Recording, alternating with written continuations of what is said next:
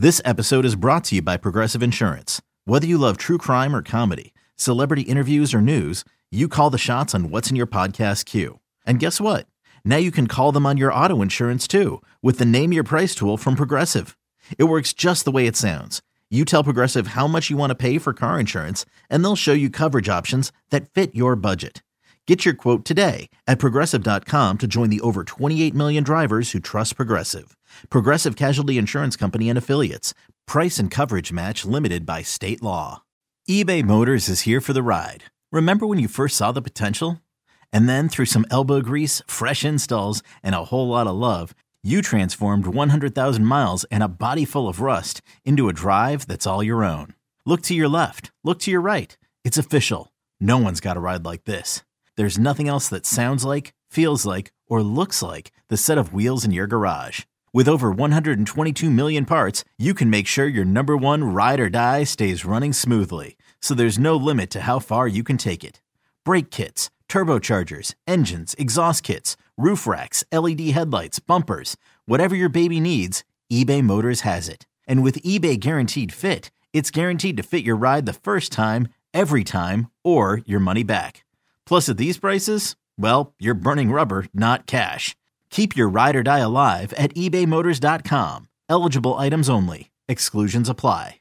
So let's move through these other few points kind of quicker because we've been digressing quite a bit here. In terms of the Aaron Rodgers news, I think Packers won the trade. The Jets get Aaron Rodgers.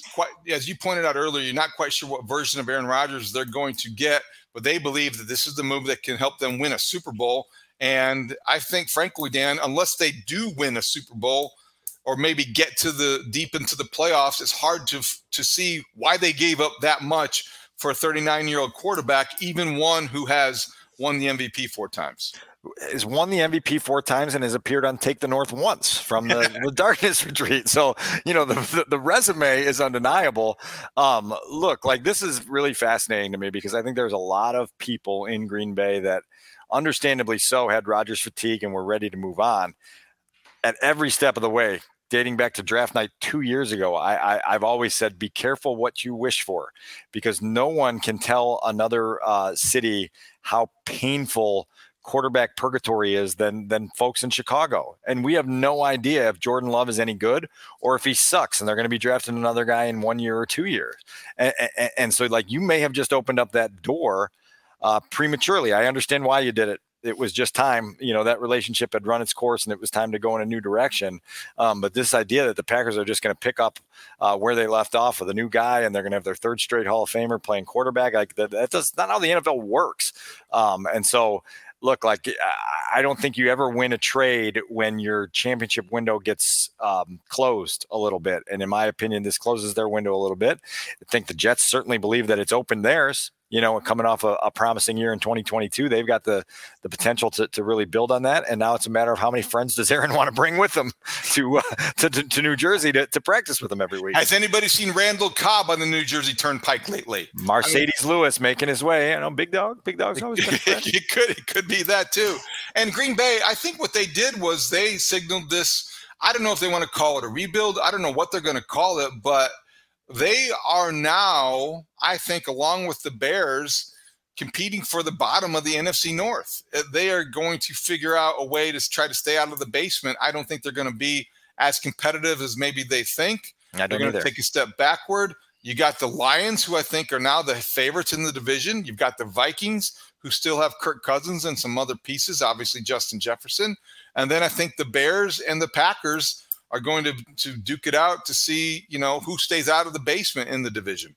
No disagreements here. Again, the other NFC North storyline that I trumpet all off season is go look at how many draft picks that the Lions have to use this weekend. Look at where they start. Number 6, they're coming off one of their best seasons in years, and they still get to pick in the top 10, 3 slots ahead of the Bears, and they got a chance to add a bunch of difference makers on the first 100 picks of this draft. That's a scary thought given the way they came on at the end of last year. Still have no idea what their long range plans at quarterback are. Still have some holes on that roster and some questions. Last year's pick that I was in love with, the Jameson Williams pick, obviously takes on a real different tone this week with him getting knocked with a punishment doesn't fit crime 6-game suspension for some gambling transgressions. I bet you regret that prediction. Look, the player is awesome. But I won't bet very much on it, though, because I don't want to get suspended. That was really something. We haven't talked about that a lot, but the Lions got a real severe blow by the league in the gambling suspensions that hit them as hard as any team. I struggle with this on so many levels, David, because as a league, I know that you have to do everything you can to protect the integrity and everything else that goes with it, but you can't from one side of your mouth talk about these billion-dollar partnerships with all these gambling companies that are running everything that you do on Sunday afternoons, and then all of a sudden come down with these severe punishments on players, which it's my understanding that Jameson Williams he placed a bet on a college game from the Lions facility or something of that nature. And that was the violation that got you 6 games, that got you more than, there've been crimes much deeper. I mean, Calvin Ridley just missed an entire year of his prime, right? For a gambling issue. And so it's really hard, I think, for the NFL to walk this tightrope. And they've been doing it kind of clumsily with some of these things. It's obviously going to impact the Lions because there was a lot of chatter out of Detroit about what a healthy Jameson Williams could mean to an offense that was already turning heads in 2022. Okay, before we get to the Rick Spielman interview, I want to play a couple clips from that. At Hallis Hall on Tuesday, they awarded the Brian Piccolo Award to a rookie and to a veteran. You were there. Who won it, and how did the speeches go? The rookie award winner was Jack Sanborn, a very deserving, worthwhile winner for what he did as a rookie last year, coming in as an undrafted free agent, carving out his niche and becoming a guy that really was, just exceeded all expectations and did so every single day that he came here. The veteran winner, I know this turned your head, running back and current Detroit Lion, David Montgomery, voted on by teammates. I believe these awards are voted on before everyone takes off for the offseason back in January. They're not given out until April. And so, David Montgomery was not here, obviously, to collect that award. He sent a small thank you speech via running backs coach David Walker, which was given today. But I think you've got some issues with that. First of all, David Montgomery winning an award after basically choosing the Lions over the Bears, to me, how do you give an award to a guy for basically snubbing you? I understand what the award is for. And it was voted on by teammates. Well, voted for by teammates. Okay, I know they're in Lake County and Lake Forest. They're close enough to Cook County to know how to handle an election results. I mean, for goodness sakes. So you're advocating for a rigged election here on the Piccolo Awards? I'm one of the most prestigious awards that the Chicago Bears give out in honor of a man who has helped fund cancer research for almost 40 years, and you want to rig the election of who gets this award? I'm advocating applying a little bit of common sense and maybe a writer in the language that the award will not be given to or awarded to a player who in free agency chooses another team despite the offers being equal and snubs us in free agency, therefore disqualifying him from the award regardless of the teammates who voted on the award. Or I might just say this, vote on the award another time or award it before free agency, because this seems a little bit awkward to bring attention to the fact that you're rewarding a guy that walked away. Don't forget, previously, 2014, my first offseason on the beat, Josh McCown was given the Veteran Piccolo Award, and it was Jay Cutler who showed up to accept it on his behalf and gave a gripping speech basically saying that Josh McCown was one of the greatest human beings he had ever met. He wished he had met him earlier in life so that he could have learned from Josh's ways, and I was just sitting in the back going, that's what I've been saying about Josh all these years too.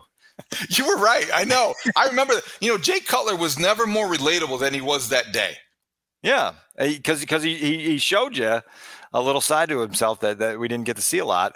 But look, I get it. It's a little awkward. It just, I guess maybe I don't flinch at awkward because I've been in this building for a decade, and it's kind of something that comes with the skin in your your entry badge on the door. You just expect awkward here and there. Maybe they can give David Montgomery the trophy or award or plaque when they meet the Bears after he gains 121 yards and scores 2 touchdowns in the first of 2 meetings where they will regret letting him go. I think he's going to have a pretty good year in Detroit. I know it's way early to project anything, but the Lions, they're going into this draft. They're going to be deeper and dangerous after it. They've got a lot of draft capital, and they've got some talent now, Dan. They're going to be better, I think. It's going to be a very fascinating year in Detroit. Well, one of the things that I think will be fun for us maybe in the weeks and months ahead after the draft dust settles and we've got some offseason to sort through is to, kind of reach out to some of our brethren in these other NFC North markets and take the temperature of those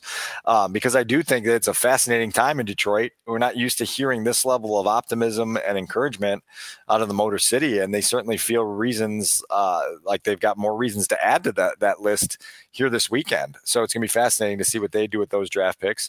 And then what it means, because I think that the landscape of this division is altered significantly, and I think you and I think we're in agreement. I know I'm pretty firm in saying that Ryan Poles can't alter the way he goes about doing his business just because there's a bit more of an opening here, but it's certainly notable to understand that the degree of difficulty has come down a little bit with Rodgers' exit, but now all of a sudden the Lions, it's like, wait a second, now we got to worry about the Lions? It should only motivate him to do his job better. I don't know that he needs that, but I wouldn't do it any differently. I would just think there's even more of a greater responsibility because of the opportunity that now is created by the absence or the exit of a guy who's went 25-5 against you during his career.